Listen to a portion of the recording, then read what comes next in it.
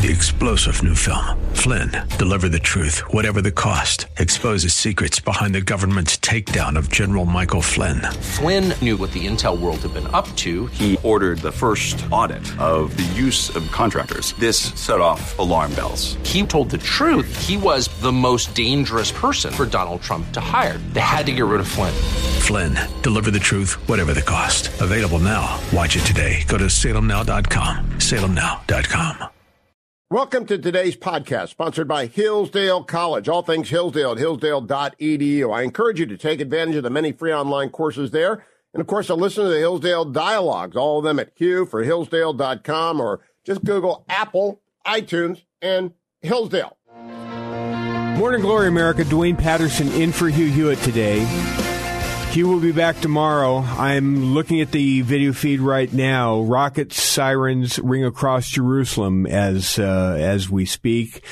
The Gaza City port has been bombed by Israeli Air Force. There have been some targets of necessity identified by the Israeli Defense Forces, and it has now been taken out in the port of Gaza City. We will continue to follow that, and we remind people at the top of HughHewitt.com, the International Fellowship of Christians and Jews is partnering with us and the rest of the Salem Radio Network for the rest of the month to work with your donations and our donations and help do an outreach to those that have been dislocated and affected by the terrorist attacks all over the nation of Israel. You can go to the top of HughHewitt.com, click on the Israel at War banner. If you just go to HughHewitt.com, let the banner load, click on that banner, make an emergency donation. We would be very much appreciative if you would do so. 800-235-8877 is the phone number if you want to call. That's 800-235-8877, or better, just go to HughHewitt.com and click on that banner, the Israel at War banner, and help out the International Fellowship of Christians and Jews so they can help out your brothers and sisters over in Israel who've been affected directly.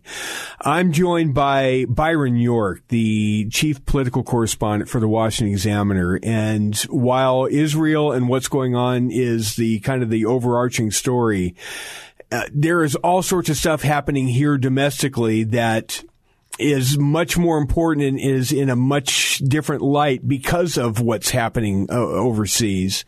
And I'm talking specifically about the speakership battle in the House of Representatives, Byron. You've been following that pretty closely. We got news yesterday that in the House GOP conference, at least, it was a fairly comfortable vote, but there was some peculiarities within that conference, wasn't there, Byron? We have Steve Scalise as the nominee, but that doesn't mean that he's anywhere near close to 218 for the House floor. So why don't you welcome first, thanks for being here, and why don't you tell people kind of where we're at with this speaker battle? Well, thank you. I don't think there's any comfort for anybody. I mean, the bottom line is, going into this, after the deed was done and Kevin McCarthy was removed, Republicans looked back to January, where they couldn't get their act together. It took them 15 ballots to elect a speaker, and they said, don't do that again. Let's just don't do that again. And now it appears they're on the verge of doing that again. If you look at the vote inside the Republican Party yesterday, they vote. The first thing they do is they vote among themselves for a nominee for speaker. But the speaker himself, the actual election of the speaker, is a full House vote, meaning right. All the Democrats are going to vote for Hakeem Jeffries. Right. So they got to get 217 Republican votes for a speaker candidate. Well, Steve Scalise defeated Jim Jordan 113-99. Okay, let's look at that. Apparently 3 of the 113 votes that Scalise got were from American territories or protectorates. They don't have floor vote on right. the floor. So it's 110-99. Now, I'm not good at math, but that doesn't add up to 217, even if all 99 who voted for Jordan move over to Scalise. Where are the others? There were 8 votes for, quote, other candidates. Remember what happened in January and then what happened again with the rejection of McCarthy is that a very small group of Republicans threw a wrench in the works, and McCarthy was not able to get elected, and last week was not able to keep his job. Now you've got a very small group of Republicans who so far are not committed to Scalise. So I don't think there's any way Scalise can feel comfortable right now. Maybe they will all get together and avoid this, but it looks to me like he's still 5, 6, 7, 8 votes short, and that's enough to cause terrible, terrible trouble on Capitol Hill. It's extraordinarily short-sighted and stupid, Byron. It's just stupid. And I'm a lifelong Republican and a homer for the Republican Party, but I can't remember a time when the Republican Party nationally has been this self-sabotaging. Well, a lot of people think exactly that.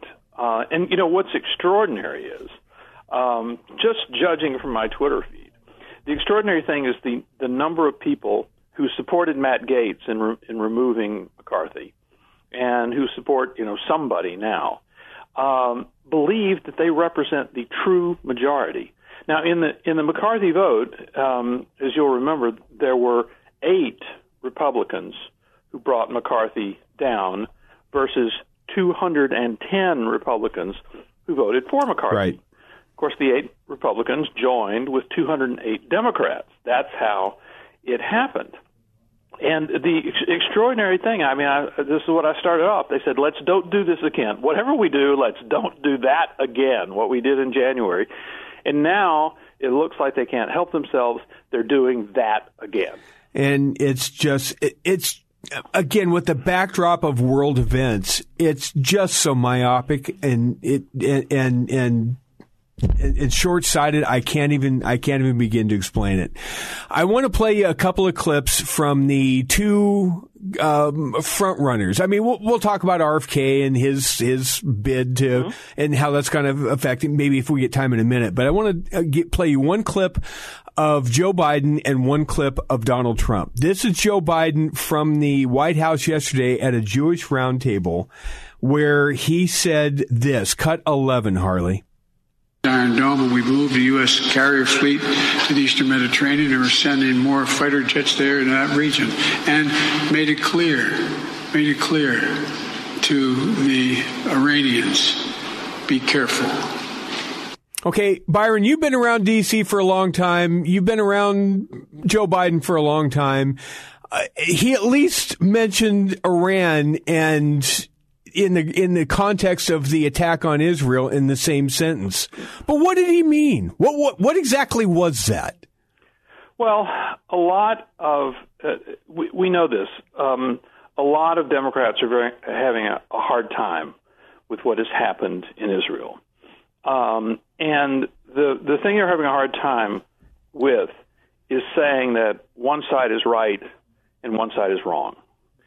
And there have been a number of articles that have been kind of frankly explored that there is a faction inside, the pro-Palestinian faction inside the Democratic Party that has made it hard for some Democratic leaders to just come out and say, Israel is right and Hamas is wrong. Right. That's just the situation here.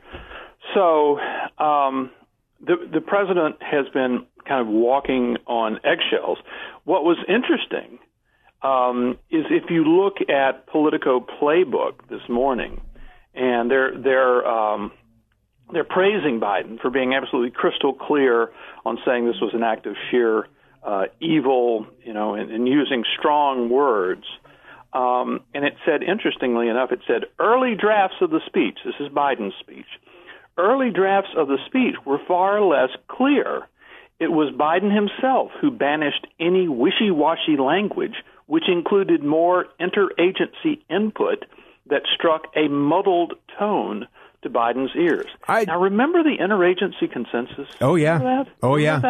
That is the group of bureaucrats who create administration policy, And that is the group that Donald Trump was criticized for bucking the interagency consensus on Ukraine back in 2019. And Lieutenant Colonel Alexander Vindman based his entire criticism of the president on his rejection of the interagency consensus. It's the interagency. You can't reject the interagency, can you? Well, obviously, apparently, the interagency produced a muddled nothing on Israel yesterday, and the president correctly and properly rejected it and gave it a clearer focus. That's what presidents do, by the way. I just wish there was more clarity in Iran. We don't have time to play the cut, but just quick comment. The president from Mar-a-Lago, Donald Trump, last night said that Hezbollah was very smart in its tactics, attacking from the north. Is that gonna bite him at all? Well, it probably will. I mean, remember when he said that Russia was smart in the way they, handled the invasion of Ukraine? I mean, that's a really stupid thing to say. It really was a stupid thing to say. Byron York of the Washington Examiner, thanks as always. We will catch up with you next week. Read everything Byron writes over at Twitter X at Byron York. Dwayne Patterson in for Hugh. Back right after the break. Stick around. Hi, everyone. If you've been injured in an accident that was not your fault, listen up. We have legal professionals standing by to answer your questions for free. Call now and find out if you have a case and how much it's potentially worth. Call 800-702-5400. I'm here with spokesman John Wolf. So, John, tell everyone listening who should call right now. Well, Maria, first off, thank you for having me here. It's always nice to answer the listeners' questions. Now, as far as who should call in, anyone who's been injured in an accident and think you deserve compensation, give us a call right now. 800-702-5400. You'll find out if you have a case and how much it's potentially worth. Thanks, John. You heard it, folks. Take advantage of this opportunity and call now. 800-702-5400. Advertisement sponsored by Legal Help Center. May not be available in all states.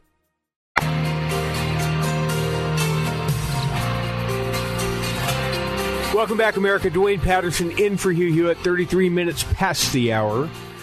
I'm joined by investigative and political reporter extraordinaire out of the Washington Examiner, Sarah C. Bedford. You can read everything that Sarah writes outside of the Washington Examiner over on Twitter X at Sarah C. Bedford. Hello, Sarah. Good to have you. Now she should be unmuted, I think. Sarah, are you there? Yes, I am. Hey. You got me? Yep, I can. How are you?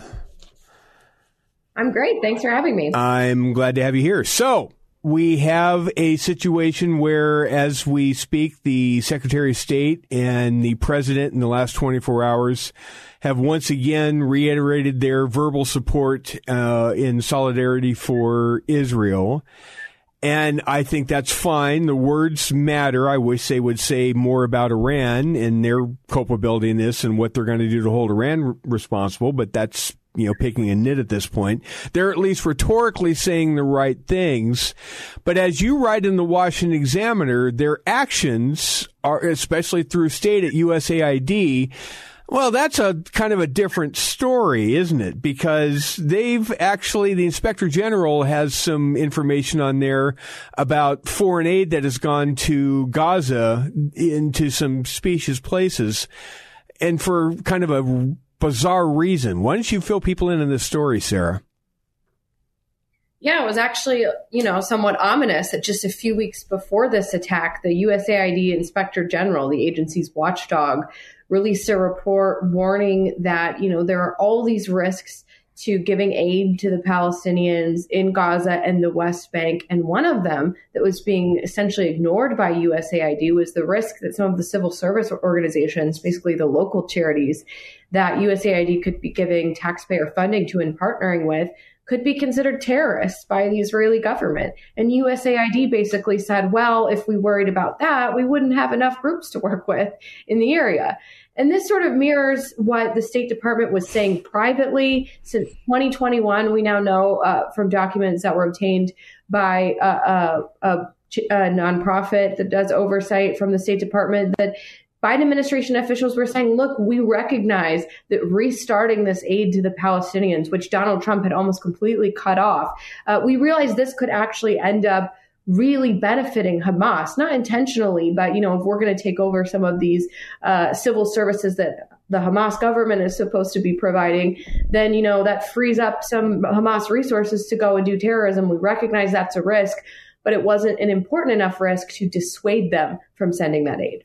It's unbelievable. So instead of saying, well, maybe we're going to hold off on this aid because we can't find good people to give it to, They instead had the philosophy, well, we just have to give this money out, so we got to find the least worst options to give it to, knowing that it was probably going to go to fund terror anyway. I wrote a piece at Hot Air earlier this week, and it was a little rhetorically overreaching, probably. But I called this Joe Biden's war every bit as much as Charlie Wilson's war was responsible for what happened with the Mujahideen booting out the Soviets back in the 80s. Joe Biden's actions helped lead to what happened today.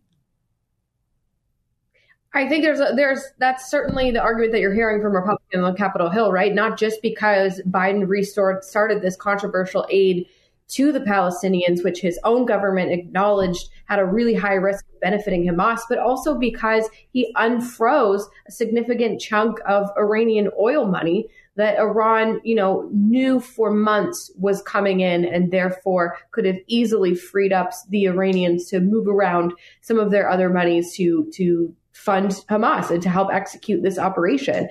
And it's very interesting to see how steadfastly the Biden administration has avoided talking about Iran. I watched John Kirby's briefing to reporters yesterday. He basically said the official position of the U.S. is that Iran was not involved, as if after 4 days they could have made that conclusion. They looked at all the evidence and, they're saying they don't know anything about the Israeli intelligence failure, but the one thing they can really say for sure is that Iran probably didn't do it. That doesn't really add up.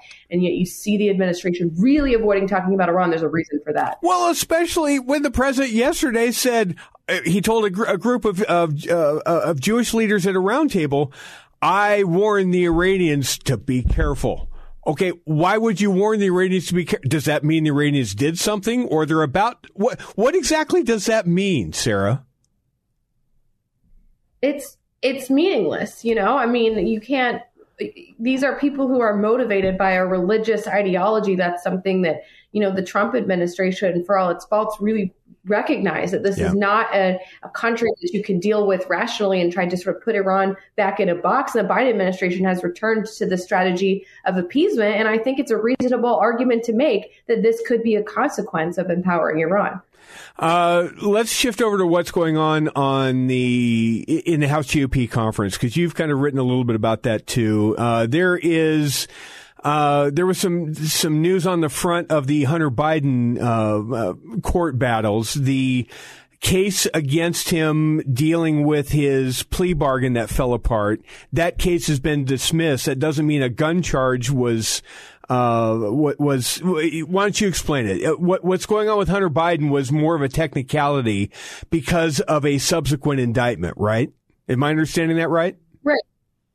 You are, but it's a pretty significant step, because up to now in court, Hunter Biden's defense argument has been this indictment on the felony gun charges is invalid because Weiss and Hunter Biden both signed the plea agreement. And Weiss's argument in court had been, okay, well, the probation officer didn't sign it, so it technically never went into effect. And Hunter Biden has not really put forward any defense other than trying to get out of the indictment on the technicality of the fact that the plea bargain and the diversion agreement existed. The judge is saying basically now that Hunter Biden's main defense up to this point is not valid because the plea bargain never went into effect, siding with Weiss. So now Hunter Biden has to come up with essentially an entirely new defense for the gun charge that has nothing to do with the sort of process of how the indictment and the plea bargain came about. And they actually have to defend the conduct itself of whether Hunter Biden did purchase a gun illegally as a drug user. So this is a real game changer for Hunter Biden's defense, and not in a good way. Speaking with Sarah Bedford of the Washington Examiner, speaking of not in a good way, the House GOP conference is still at odds. There's no end in sight. They nominated Steve Scalise, but they do not have 218 or 217 votes on the floor to, at least from my count, to make him speaker. So we could be going on in perpetuity. How does this affect oversight? How does this affect James Comer's committee? We saw news from him this week that Biden contacts in Hunter's business, family business, was in the tens of thousands now, something like that.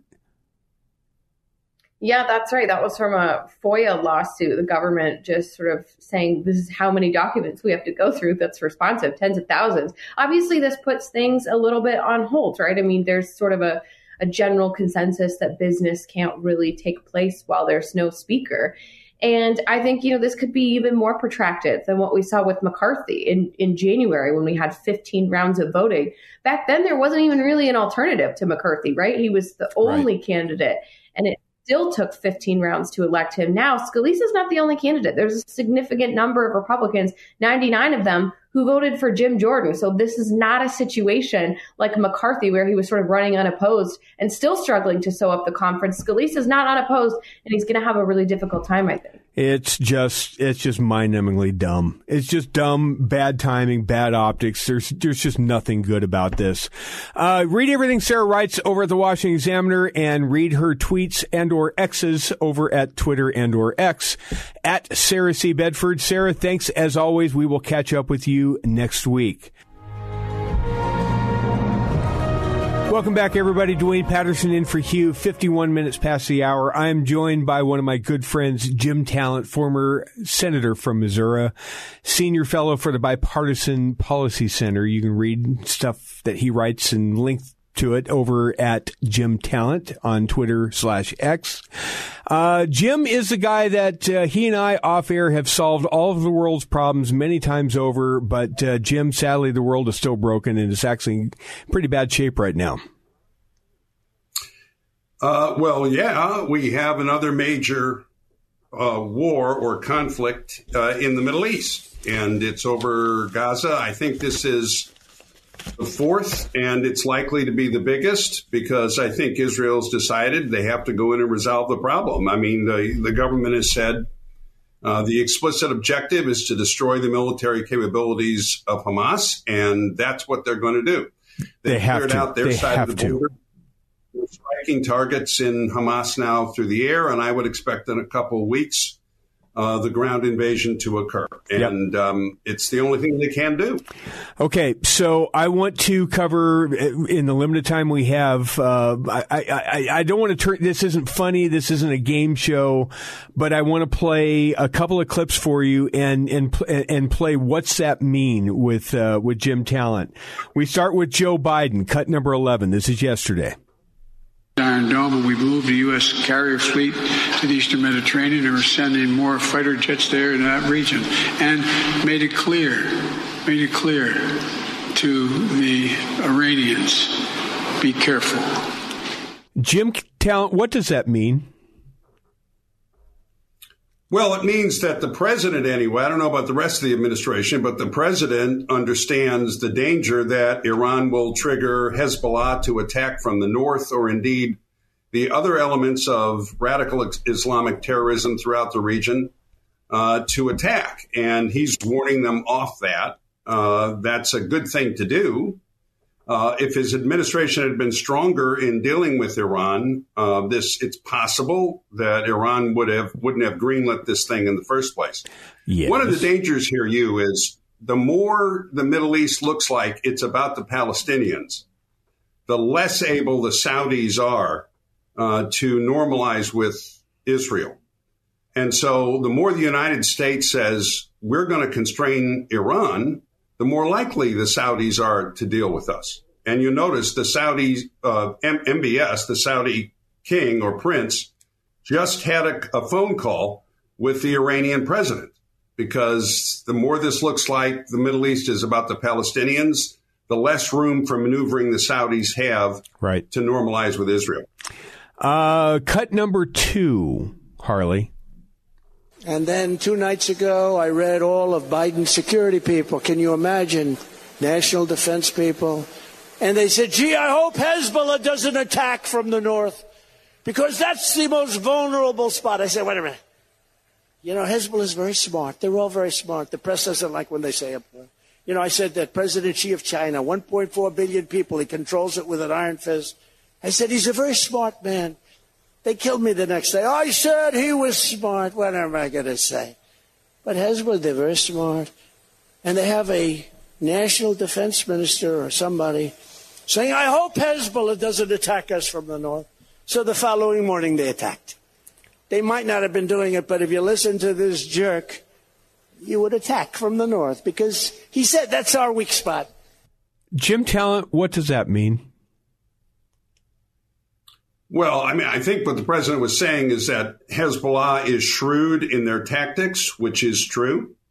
And he's saying that by advertising a supposed weakness that the Israelis have regarding an attack from the north, the Americans or the United States made that attack more likely. I don't think I agree with that. I think Hezbollah is making their independent determinations about what they're going to do. I personally don't think we're going to see a major attack from Hezbollah. I think Iran knows what will happen if that were to occur. And I think Iran is going to play a longer game here.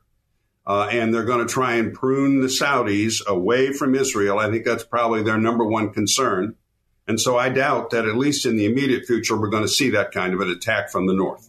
I hope. The leader of Hamas in his luxury apartment in Qatar called for a day of jihad tomorrow, globally, worldwide.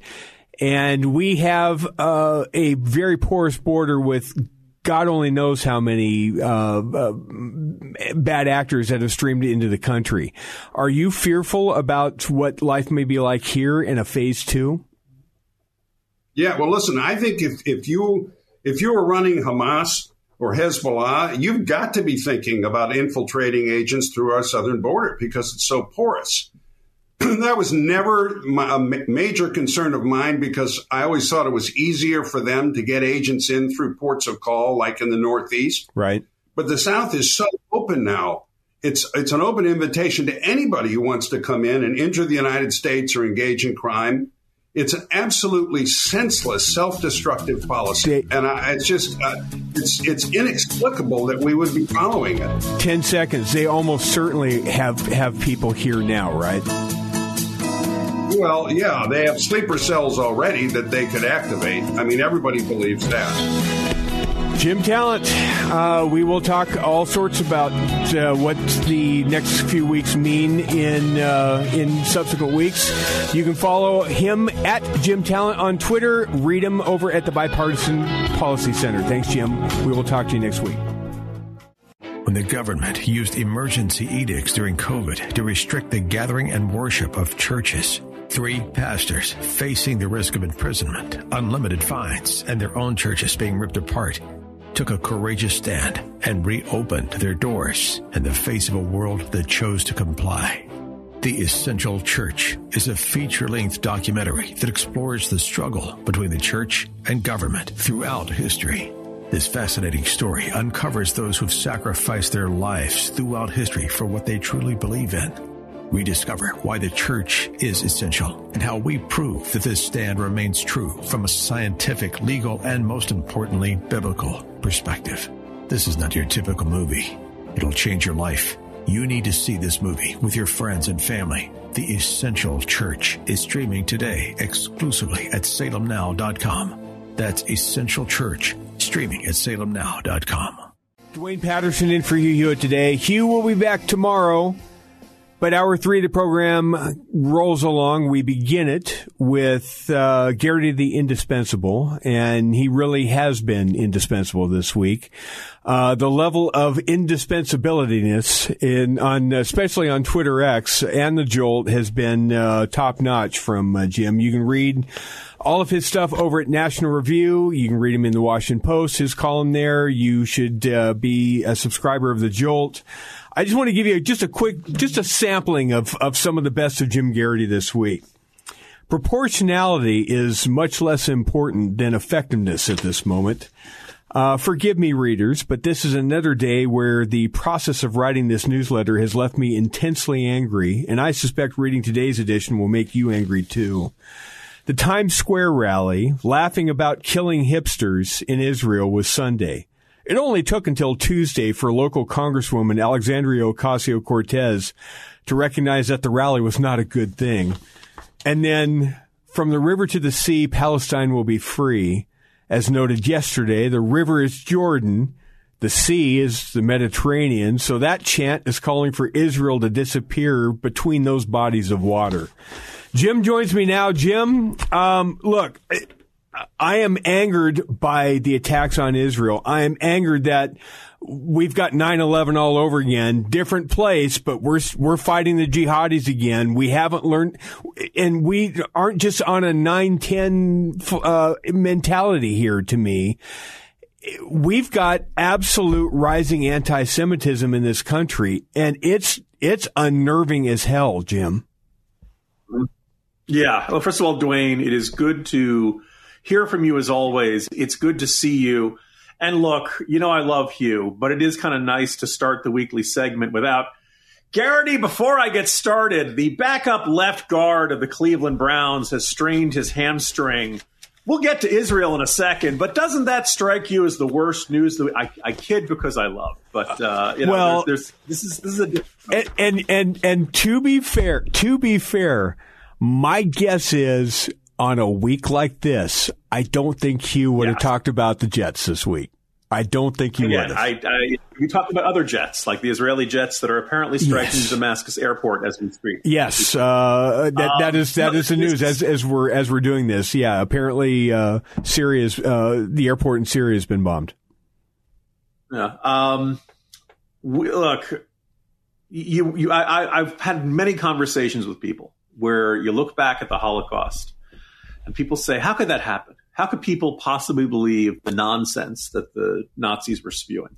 How could people possibly go along with this? And I remember having this conversation way back in the Mesozoic era of my college days, where somebody, was reading about how FDR had turned back Jewish refugees and said, how could people, stand by when genocide was going on?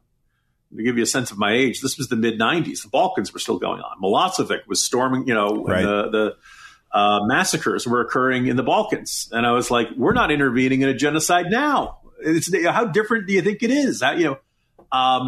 This week, look, for a long time on college campuses and other corners of the United States, you could pretty much say anything about Israel and claim that it was anti-Zionist. Now, a lot of this stuff would come out as straight up, I hate Jews and anti-Semitic.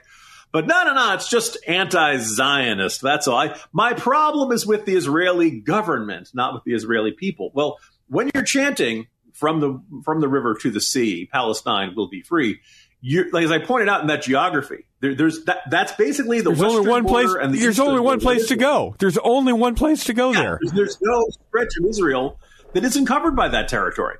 So when you're saying Palestine will be free, you're basically saying everything that's Israel right there, that's going to go away. Now, they're very vague on how it's going to go away. But look, you can be an Arab and you can be a Muslim in Israel and live a decent life, right? Now, I've heard, some say that there's discrimination against Muslims. It's not great, but it's not official state-sponsored. You don't see Israelis getting together and beating up the Israeli citizen Arabs or Muslims in their midst. We see how Jews get treated in majority Palestinian communities. We see they don't exist very much because there's always a given chance that Hamas or other folks like that are going to kill them. That is the state of things. To use that, unfortunately, it's now a cliche, but it doesn't make it any less true. If the Hamas lays down their arms, if Hezbollah lays down their arms, and peace breaks out, everybody stops fighting. If Israel lays down their arms, all the Jews die. All the Israelis get killed by Hamas and by Hezbollah and stuff like that. So, there's always been this bothersome, this darn cycle of violence. If only the two sides, and the Israelis would really love to live in peace. And it's the cliche of the foreign policy columnist is to say, the Palestinians never miss an opportunity to miss an opportunity. And it's a very gentle way of saying Israel has put a whole bunch of reasonable offers on the table over the past 30, 40 years.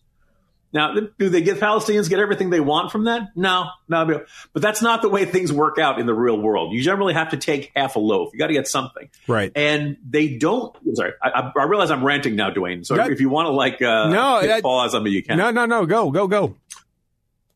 Okay. So, when Israel puts an offer on the table, Yasser Arafat and all of these other Palestinian, Mahmoud Abbas, it's like, well, it doesn't give us what we want, so we won't accept it. Let's also recognize that the reason Palestinians generally have thoroughly crappy leadership is because Hamas doesn't want anybody coming along as a rival, right?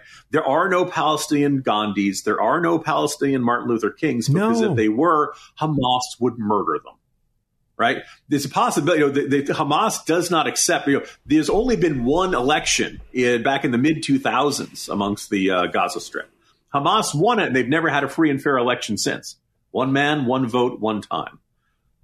So it's look, you can sympathize with the Palestinians. They have gotten crapped on by the world by a whole lot. Whole Arab world loves to use them and wave the bloody shirt as a distraction from their own internal problems.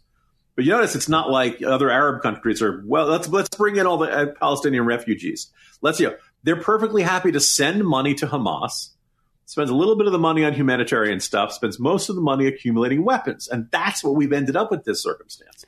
So, yeah, I have a little bit of sympathy for the Palestinians. I wish they had a better leadership. I wish they had non-terrorist leadership. But I also point out that you don't see a ton of Palestinians rising up and saying, Hamas, all you do is generate misery. All you do is make the situation worse. I'm not seeing a lot of crowds protesting the parading and beheading and lighting, girls on fire in the public square. And that I'm not seeing a lot of protests. I'm sure seeing a lot of cheering and hooting and hollering. So, I'm rapidly getting to the Sodom and Gomorrah part. It's time to just start over again. I don't know. Now let's recognize, if you're a Palestinian and you say, Hamas, you shouldn't do this, you suck, there's a good possibility Hamas is just going to kill you. So, or imprison you, or harass your family, or stuff like that. So it is not a free society by any stretch of the imagination. But that's how you want to talk about the cycle of violence? That's the cycle of violence. The fact that there is no alternative. Hamas has enough of a stranglehold on the Palestinian people that no alternative vision of how do we actually give the Palestinians a better life is allowed to exist. The only option is the eradication of Israel and its people. Okay, a couple minutes left. The president, Joe Biden, has at least mentioned Iran in the context of the attacks on Israel, saying to a group of Jewish leaders at a roundtable, I warn them to be careful. Does that mean he thinks that they had something to do with this, that they may have something to do with the next phase, and he's trying to warn? What exactly does he mean, Jim? This is a time it would be great to have a really clear-speaking, sharp-minded president who chooses his words carefully. And unfortunately, we don't have that. I thought the president's remarks on Tuesday afternoon were very good by Joe Biden standards. A couple people don't like it when I make that, when I put in that caveat. But I think considering how the number of times we've seen Biden ramble. They're fine for what they are, but they don't get to the root of the problem. And the root of the problem has never been Hamas. The root of the problem is It's very tough to believe that Iran did not have at least a significant role in this. It strains credulity to cite another foreign policy person. Well, spend your entire administration bending over backwards, hell-bent for leather to resurrect the Iran nuclear deal, and this idea that the Iranians are some sort of reasonable, rational actors, easygoing. Yeah, I mean, look, for the way from our policies in the Biden administration, Dwayne, you would think that at least some of the people advising our people making Iran policy were working for the Iranians. It was only two of them. Yeah, only two of them. Read all of Jim's stuff. Get the Jolt, which you should read every morning. It is just absolute gold over at National Review. Jim, thanks as always. Garrity the Indispensable. Dwayne in for Hugh. I'll be back right after the break. Stick around. Welcome back, America. Dwayne in for Hugh for one last quick segment, joined from Israel by our friend Dr. Michael Oren, former Israeli diplomat and former member of Knesset, former member of the of a previous Netanyahu government as a deputy prime minister. Dr. Oren, welcome back. Thanks for being here. I want to get your opinion of the unity government. Is that how is that being received? How is that affecting the prosecution of the war against Hamas? Hey, Dwayne, good to be with you as always. The unity government is being applauded, welcomed, embraced by the vast majority of Israelis. It's a tragic silver lining to this war and its atrocities and its horrors and its nightmares. That before the war, we were deeply divided on multiple levels.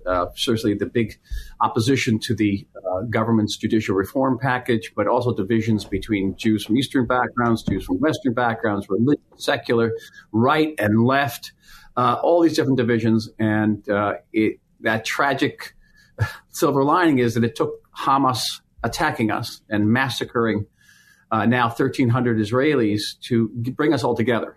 And to bring Benny Gantz and his blue and white party into a national coalition with Netanyahu, the Likud, and other parties. And many times on this program, I have called for national unity. This is something I've said that this is what we need in order to get over the schisms.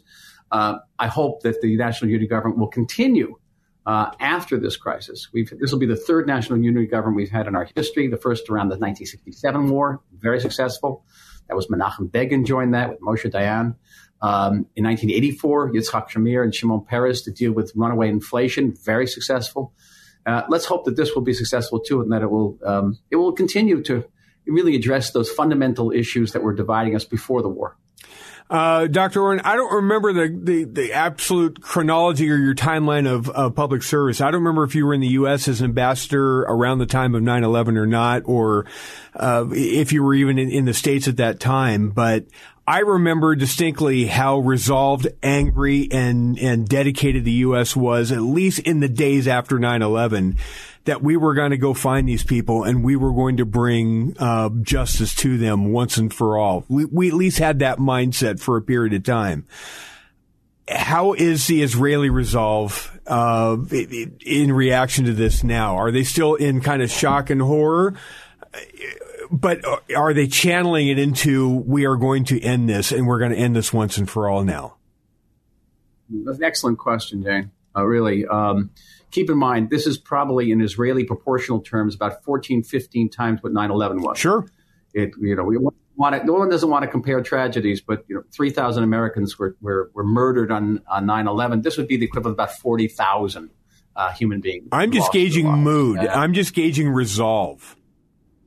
The resolve is I have been attending funerals and mourning sessions, shivas, and I talk to the families. People want vengeance. People want to end the Hamas threat, to uproot Hamas, destroy Hamas, virtually at any cost. And that resolve is ironclad. And Israelis understand implicitly the cost. They understand that we will be sending our army into a heavily mined, heavily booby-trapped warren, a labyrinth of buildings and alleyways that is a nightmare for any advancing military. And so they're aware of it. We're also aware of the potential cost to the civilian population of Gaza. This has happened round after round. The president, in his extraordinary speech 2 nights ago, was really, with all the truly remarkable expressions of support for us and gestures of support for us, was also very clear in saying, be careful. Help me to help you by avoiding as much as possible civilian casualties. Israel is going to have to counterbalance that desire for revenge, that very deep need for revenge, with caution. And it'll be a huge, huge challenge for us. In addition, the question of the hostages. And one of the examples I've given is, what would you think, Dwayne, if after 9/11, in addition to killing 3,000 Americans, Hamas, Al-Qaeda had taken several hundred American hostages? Would that in any way dampened American resolve to going after Al-Qaeda?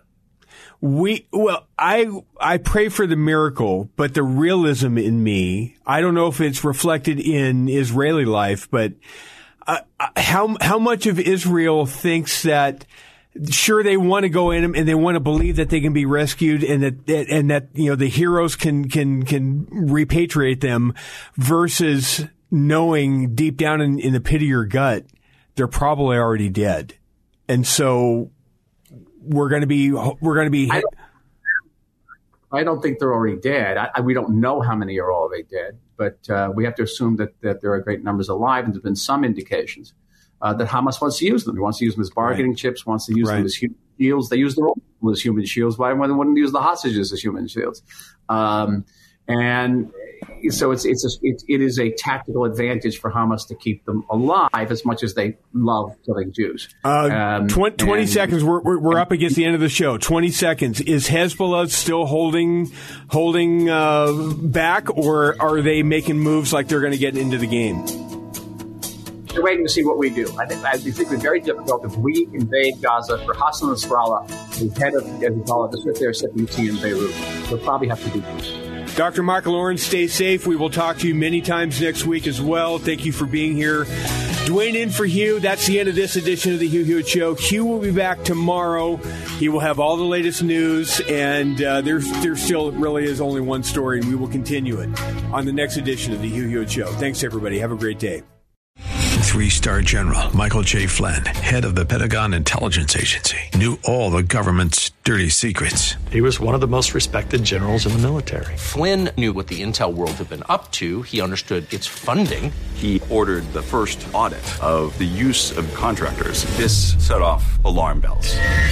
The explosive new documentary, Flynn, Deliver the Truth, Whatever the Cost, uncovers the facts behind this scandal. Flynn told the truth. He was the most dangerous person for Donald Trump to hire. I find out the worst enemy that I'm going to face in my life is right here in America. They took my assessment and they wanted me to change it. And I was like, I'm not changing it. They had to get rid of Flynn. With in-depth interviews, archival footage, and never-before-seen personal records of the man behind the headlines. I just felt like I was drowning. Flynn, Deliver the Truth, Whatever the Cost. Available now. Watch it today. Go to salemnow.com. salemnow.com.